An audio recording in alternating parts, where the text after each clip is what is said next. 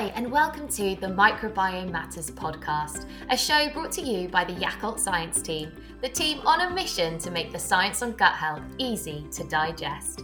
This podcast covers all matters of the gut microbiome, exploring that magnificent ecosystem residing in each and every one of us. And each week, we're joined by guests from clinical practice and research who will bring you their expert insights on the topic.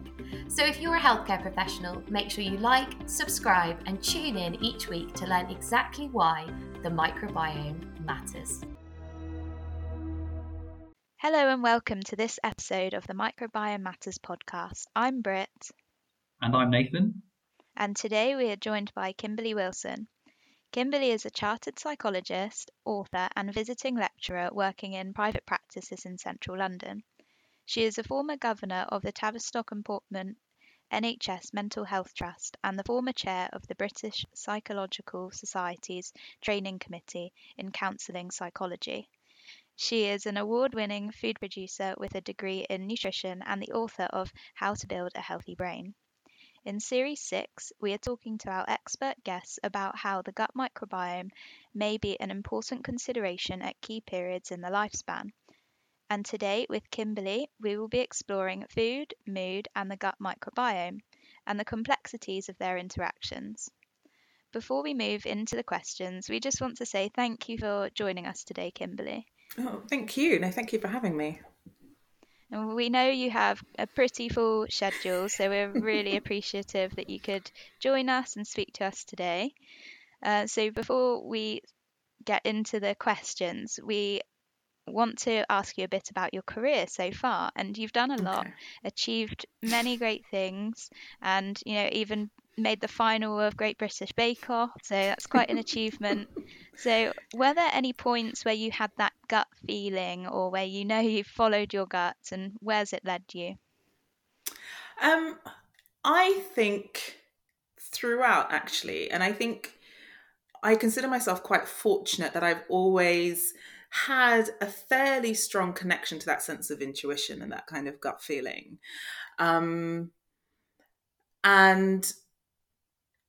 I think it's always just kind of led me down the right path, or at least the path that felt right for me, so that even if things, I don't want to say things didn't work out, but it's I've been lucky and it's kind of been able to work for me. Yeah, no, I don't know what that is. I guess if we were going to get scientific about it, what we're talking about is interoception and valence and that kind of connection with your body.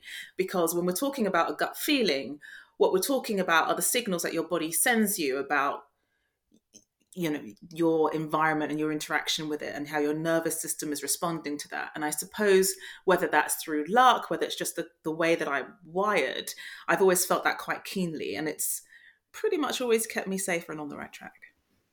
Oh yeah, that's really good to hear.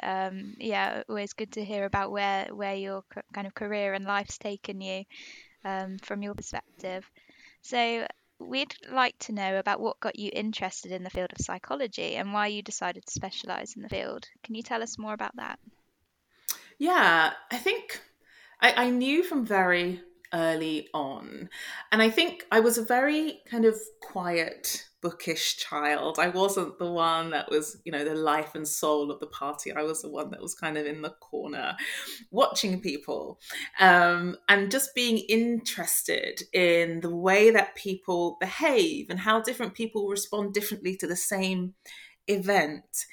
And there's a fair amount of kind of neurological illness in my family history. So I was also quite aware of brains that work well and brains that don't work very well. And I suppose I was always just kind of curious about this, 3-pound object in our heads that creates the world, creates the feelings that we have, manages our interaction with the world, and how it works.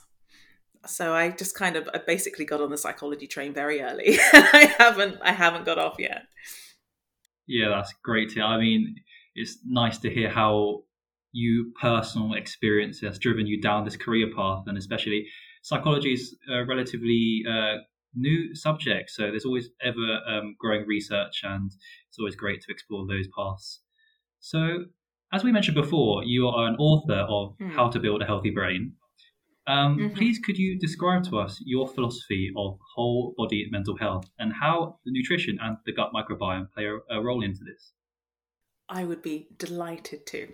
So essentially, I call it whole body mental health to make the point that, certainly from my perspective, it doesn't make sense to try to conceive of mental health as distinct or separate from the rest of the body. It doesn't make any sense. That's not how your brain works. Your brain doesn't know that we conceptualize of the mind as separate from the rest of the body.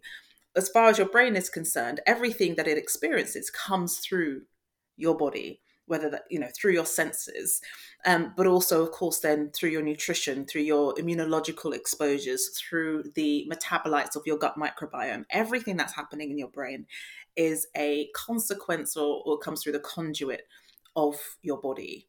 And so this historical separation that we've had, and when I say historical, I think in my new book, I go through the history of mental illness, but we can go to at least as far back as 400 years ago when Descartes gave us, I think, therefore I am, this notion for him that human beings were conceived of two different materials, these kind of the immaterial mind and then the material body. But Descartes was talking about the soul, really. For him, the mind and the soul were the same thing. And he was a very devout Catholic, and he was saying that God has given us this mind, it's this incredible thing that is divine and beyond this kind of base material body that decays and becomes worn down and broken. But the influence of that idea was that even now, starting to change, but even now, if there's something going on in your mind, you go and see a psychiatrist, or a psychologist. It's very much neck up. And then if something's going on in your body, then you go and see somebody else. But we're not thinking about, actually, well, if there's something that is not functioning well in your mind, then what might be the contribution of your body? Could it be something around your nutrition? Could it be around a sedentary lifestyle? Could it be what's happening in your gut? Could it be, well, even when we're thinking about things like a trauma history? A trauma history has an effect on your stress response and the way that your stress hormones are secreted and their impact on the immune system. So nothing that we consider as being of the mind happens without the body. And I whole body mental health is just trying to help get that across to people. We need to start thinking about the body whenever we're conceiving of the mind and mental health. Yeah, that is so fascinating, and it seems to make a lot of sense to me, at least anyway, that you can't think of the brain in isolation because we're all so interlinked, all of our systems in our body. So where nutrition then might play a role in other systems, of course it can have an impact on the brain and vice versa. So yes. And kind of course, right? Because if you go to your doctor and you've got, I don't know, low or high blood pressure and palpitations and something's going on with your heart, right? You look at the symptom and then you think, what's going on with this organ? One of the first questions your doctor is going to ask you is, what's your diet like? Or how much exercise do you do? They're going to try to get to questions that give some detail or information about the conditions of your heart, the health condition of your heart, and how the health conditions of your heart might be giving rise to your cardio symptoms, right? So there's this understanding that when there is a symptom that relates to an organ, then we need to think about the health of that organ. Somehow, and for some reason, we don't do that with the brain. So when someone is having a psychological or mind-based symptom, we might talk about depression. We might use certain labels, depression, anxiety, or we might talk about trauma or previous pain or stress, but we don't automatically think, well, what's going on with this organ? What is going on with the health of this organ in such a way as it might be contributing to the symptoms that we're seeing? So we treat the brain completely differently to the way that we treat any other organ or system in the body. And it doesn't make sense. And the reason it doesn't make sense is because your brain is the most metabolically active organ in your body. It is the biggest contribution to your basal metabolic rate. It's absorbing and working through almost 20% of your calories when your body is at rest. It has a huge nutrient demand. It is affected by the immune system and metabolites from your gut microbiome. Why are we not thinking about what's going on for the brain in this same way? It absolutely makes no sense at all. Yeah, it kind of almost is like for anything else, you get the full story of what's going on before you can understand what is happening to that organ or that system. But for the brain, it's almost like keeping it at arm's distance, Absolutely. Yeah. So we previously spoke to Dr. Rabia Tobin on our podcast about how the gut-brain axis is now more widely recognised or becoming more widely recognised to be influential in regulating mood and cognition. Just for our listeners, you can find that episode in Series 3, and that was titled Stress, Anxiety and the Microbiota. But Kimberley, with regards to nutrition or food and how that can impact the gut-brain axis, what's your insights to that? And how maybe specific dietary patterns might influence mental health? I mean, kind of where do you want to start? Yeah. I guess I have two, you could call them obsessions. I have two things that I really, two hobby horses essentially. One is omega-3 fatty acids and the other is fiber. And I think the story of psychological resilience really starts with the construction of the brain. And so if you think about the brain as a building almost, what you want is really strong foundations. Because if you have strong foundations, then your building is going to be able to withstand the stresses and storms that come much better than if you've built your house of straw, right? And so for me, when I think about mental health and psychological resilience, it's not just about thinking about where you are now or what's happened in the last few months or what's happened in the last few years. I think that goes all the way back to conception, actually, when we're building the framework and the architecture, the scaffolding of the brain. And that starts with essential fats. It starts with the first one that doesn't get much airtime is arachidonic acid. Arachidonic acid is a fatty acid that is essential for the formation of the epithelial cells and the cells of the blood vessels. And the blood vessels, because your brain has hundreds of miles of blood vessels, become the kind of architecture, the scaffolding for your brain. After that, then we're talking about DHA, the omega-3 fatty acid DHA. There is a huge concentration of it in the brain compared to the rest of the body. There is Professor Michael Crawford has called it the biomagnification of omega-3 fatty acid, which is this idea that it is actively drawn down from the maternal body and sent to the fetal compartment. So it's so important for the brain, for the developing brain, that it is actively pulled down from the mother's body. It's not this kind of passive action. It's like you're looking for it and pulling it into the fetal compartment. And it makes up about 30% of the brain cell membranes and is absolutely irreplaceable. There are other fatty acids that are easier to construct biologically.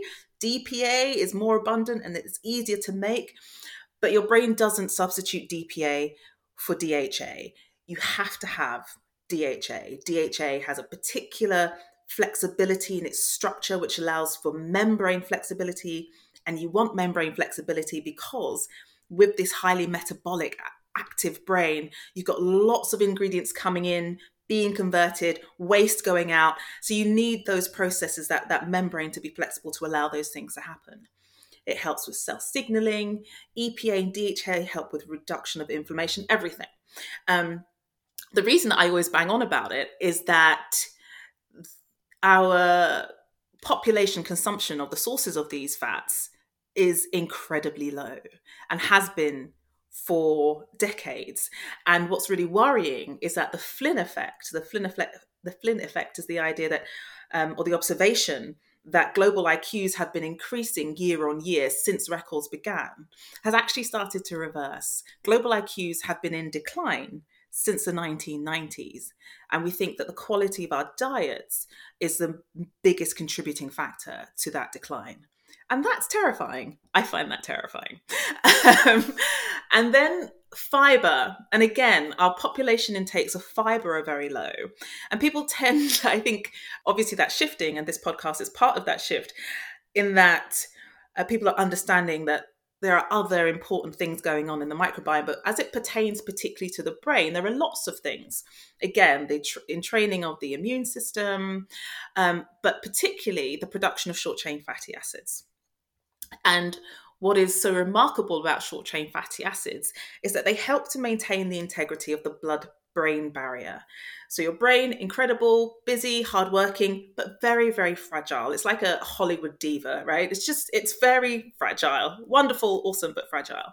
And it has this very selective membrane that, when it's working well, is only supposed to allow very, very certain molecules in, a bit of glucose through a transporter, a bit of water, a few amino acids, nothing else, essentially.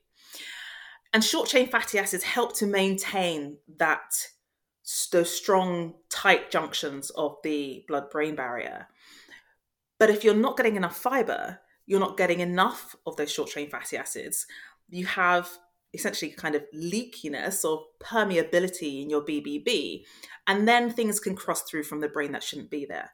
When that happens, you're much more likely to get an instance of neuroinflammation, and then you're in trouble. So those are I think the two big ones are, making sure you've got enough minerals and vitamins as well. But essential fats and fiber, I think, are absolutely crucial, and devastatingly, very worryingly, they're two nutrients that are lacking in our modern diets. That was a really long answer. No, it was really interesting to hear, actually. Yeah.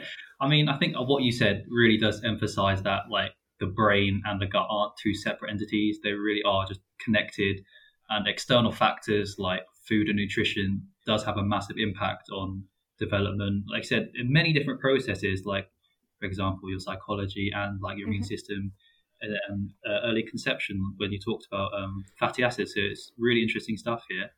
And earlier you mentioned slightly about how lifestyle and, for example, a sedentary lifestyle could affect your mental well-being. So with regards to that, how is our physical and mental well-being connected, and does nutrition and the gut microbiota have an impact on both? Yes, and in fact, in my new book, I've moved away from the idea of talking about the brain or the body, and I talk about the brain body. Like, it's the same thing. We need to start shifting, I think linguistically will help this, to understanding them as working together. And some of the most robust data we have on the impact of lifestyle factors on brain and mental health come from the exercise literature. So we can say something as strong as staying regularly physically active, so consistently, not just like your weekend warriors, but kind of a consistent every day, every other day physical activity can prevent depression. It will protect some people from depression, and it can reduce depression in others, reduce risk and severity. The other really important thing about physical activity in terms of the brain is its impact on protecting the brain from neurodegeneration. And there are lots of reasons for this. From the aerobic exercise side, what it can do is help to maintain the health and flexibility of your blood vessels, which means that your brain cells continue to get a good supply of oxygen, nutrients, glucose, which it needs to work well. Your brain cannot store energy. Your brain doesn't have a fat storage unit like the rest of your body does. So it needs a constant supply of energy and oxygen. And so if you don't have healthy blood vessels, if they become blocked or clogged or are unable to kind of expand very well, then your brain cells lose that and very quickly can die and become damaged. So regular aerobic activity helps to maintain the health of your cardiovascular system and the vasculation in your brain, ensuring that your brain constantly gets a good supply of what it needs to work well. But then also on the resistance side, and this is one that I think women particularly need to think about, and really get on board with. And I say that because women are often, certainly when I was growing up, women were discouraged from resistance training because you didn't want to get bulky, and you don't want to look like a man, and you don't want to look too athletic, and all of this kind of thing. But we know that in older women at risk of neurodegeneration, resistance training helps to reduce the size of and the number of lesions in the brain. So it can help to protect women against neurodegeneration. And the reason that I say women in particular need to think about that is because women have twice the risk of Alzheimer's disease as men. So whilst it's an important facet to be thinking about for everybody, actually, if you're part of a higher risk group, then having that piece of information and getting started on prevention as early as possible is really, really important. And then you were talking about microbiome. I think, it's part of the same story, which is if your brain is made of nutrients, which it is, all of you is made of nutrients, which we often forget. We kind of think of food only as supplying energy and vitamins, not as the literal building blocks. Like your elbow used to be a piece of chicken and your eye used to be an egg, all of this kind of thing. If your brain is made of nutrients, it's made and depends on certain nutrients that you can only get through the diet. You can't synthesize them. You can't make them from other components. You must get them from the diet. If you're not getting those things in, fundamentally, automatically, your brain is deprived and it cannot work optimally. So, there's no getting away from it. Yeah, we're just so complex, aren't we, as humans? There's so much into how we're made, and how important nutrition is and physical activity is for our body, but then how we can maintain how our body's working to its best potential, I suppose. Mm-hmm. So it's just we're learning so much today. And we know that there are many critical points in the lifespan when psychology might rapidly be developing, and kind of our psychological being might be developing. An example maybe during adolescence, but you're the expert here, we're really not. So how does our psychology develop during adolescence, and does nutrition have a role to play during that time period, or are there any other times across the lifespan? You did briefly mention about how in early development, right from that point, it's important, but anything you can add there? I mean, you're going to have to stop me again because there are so many points. I will try to be succinct. But I guess if we think about 3 points, let's say conception, early developmental fetal life, adolescence, and midlife. So what we know, for example, is that nutritional deficiencies during fetal life create measurable changes in both internalizing and externalizing behaviors in children, and I will talk about those, but also in IQ. When there are deficiencies in iodine, for example, during development, during pregnancy, children have up to 13.5 points lower IQ than children who were born to mothers who were getting sufficient iodine. That's more at the kind of extreme ends, but we know that iodine deficiency is I think the World Health Organization calls it the biggest preventable cause of brain damage worldwide. The problem with that, again, is that in the UK, iodine deficiency is the norm. In a study of pregnant women, 67% of them had low ratios of iodine. And so that's what I mean about this kind of Flynn effect. We have a population-wide deficiency in a nutrient that is known to be important for cognition.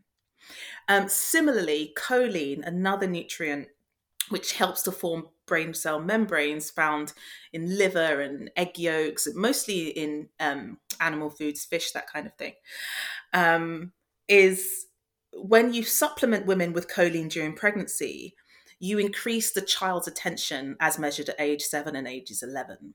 And what's really important about that is that attention isn't just about being able to, watch TV uninterrupted. How well you do at school is based on how able you are to maintain attention on a difficult task. And so there are going to be children who simply by dint of their mother having eaten more eggs during pregnancy, for example, who are going to be able to maintain their attention much better. And those children are going to have an advantage. So nutrition can give children a neurological advantage at birth. And where that kind of fits into our society is that obviously it's wealthier women, wealthier families who are able to eat more nourishing foods during pregnancy. So their children are likely to have not just an economic advantage, but also then a neurological one as well. We know that undernourishment in childhood, so around ages 3, is associated with more conduct disorder in children at ages 8 and 11, and more externalizing behaviors. The reason that's important, so externalizing behaviors are things like fighting, graffiti, acting out, kicking, biting, those sorts of behaviors. The reason that's important is because those two things, conduct disorder and externalizing behaviors, are risk factors for adult violence, aggression, and offending. And so again, we have a nutritional impact on a very serious later lifestyle behavior. We have children who, again, by dint of nutritional deficiencies, might be much more likely to end up being kicked out of school, or finding it difficult to settle, or being, the naughty one, and all of these kinds of things. In adolescence, the brain goes through quite significant changes in adolescence. Hormones are rushing in. The brain is still being myelinated, so it's still getting these kind of protective fatty layers around the axon, which means actually it's quite vulnerable to what's happening here. The problem is that that's exactly the time when, teenagers are taking more responsibility for their own eating. They're less likely to just eat at home. They're more likely to have some of their own money. Maybe they're going out, maybe they're drinking, maybe they're, much more likely to eat fast food. So it's also the point at which nutrition drops off a cliff and people are going to school just on an energy drink. And so there's a risk that nutritional deficiencies at that point, when the brain is really going through some quite serious changes, is going to affect the later trajectory of the brain. And so that's, again, another concern. I'm just concerned for everyone. And then at midlife, when we're thinking about neurodegeneration, and so I always use Alzheimer's as the model for this because it's the most common form of dementia, and dementia is our leading cause of death in the UK. And what's interesting about that is people say, well, is it just because we're living longer? No, because it's the 7th cause of death in somewhere like Greece, and they have an aged population as well. So it's not just about longer lives. It's something about the way that we're living, which is harming our brains. And in fact, the rates of what's called young onset dementia, which is people who are diagnosed between 30 and 64, are increasing as well. So our brains are aging much more quickly than they should be.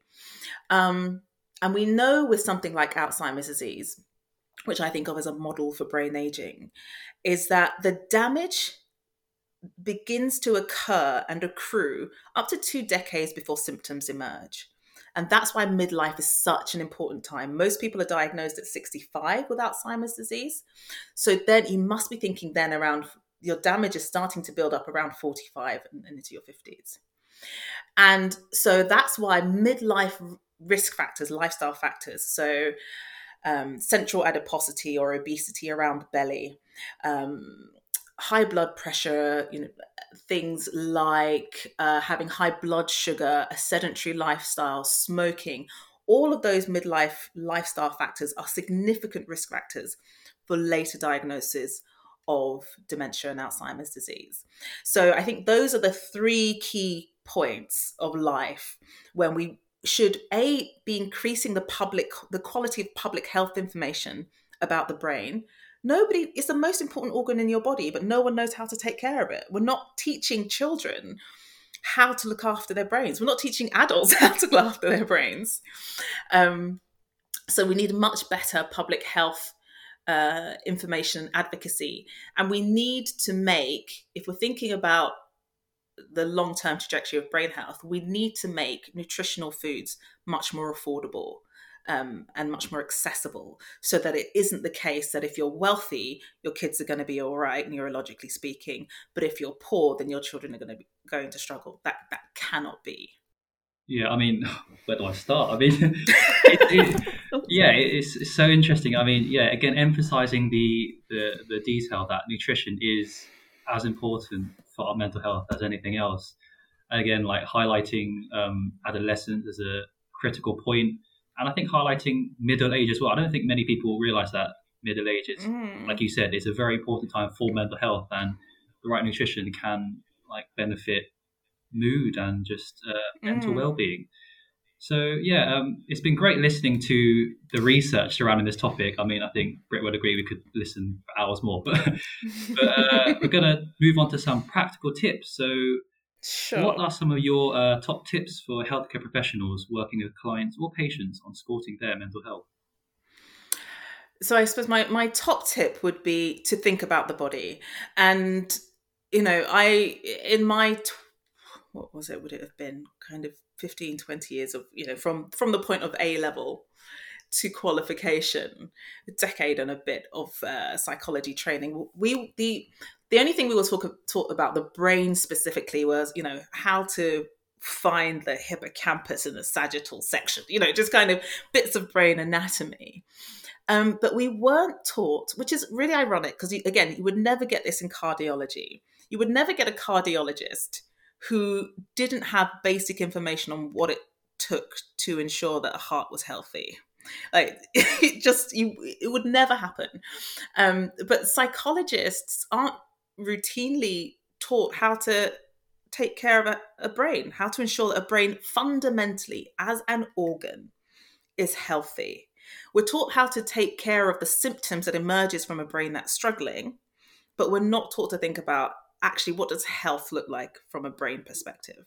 So I would say think about the body, and that doesn't mean you have to get a degree in nutrition, but there are resources, there are books out there that will help you to understand the relationship between the body and the brain, nutrition and the brain. So just have a kind of working knowledge and refer out. You don't have to, again, make the decisions yourself, but you can have nutrition colleagues as part of your network that you can refer to in order that you can be thinking about your patient or client holistically.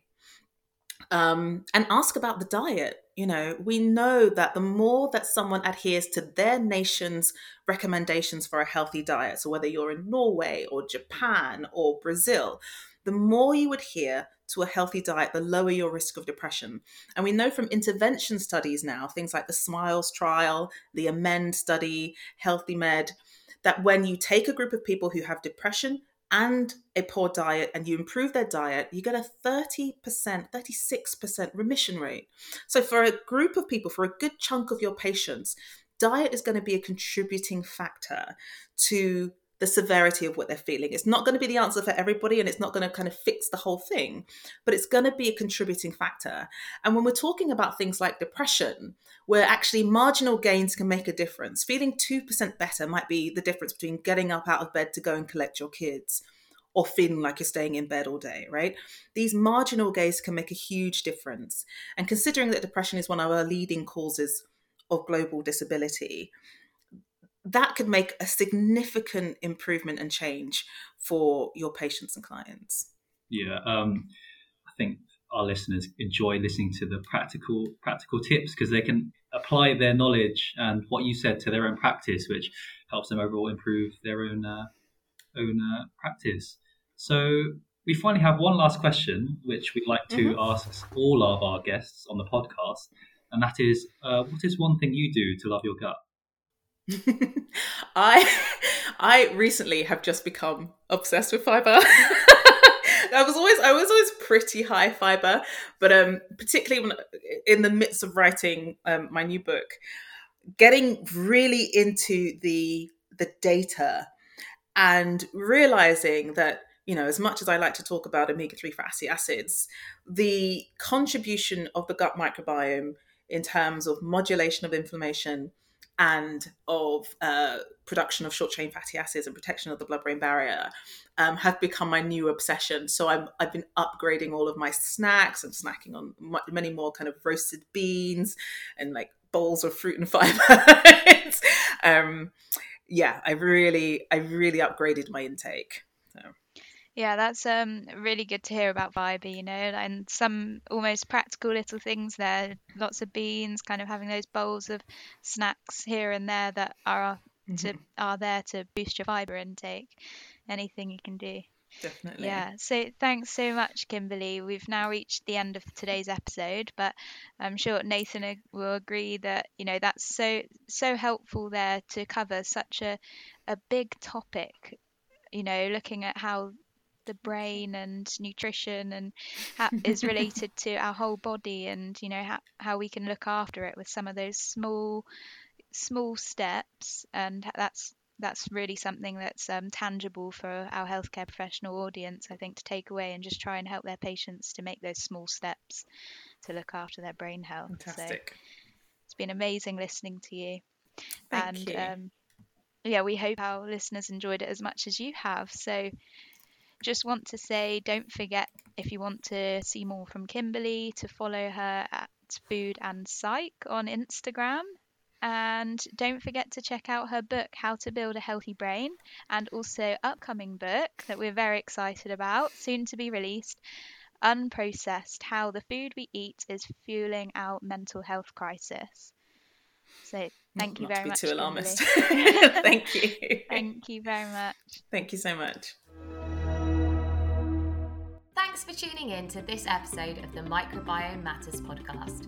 If you've enjoyed the episode, don't forget to follow and rate us, and visit our website at yakult.co.uk/HCP to make sure that you don't miss out on any future episodes.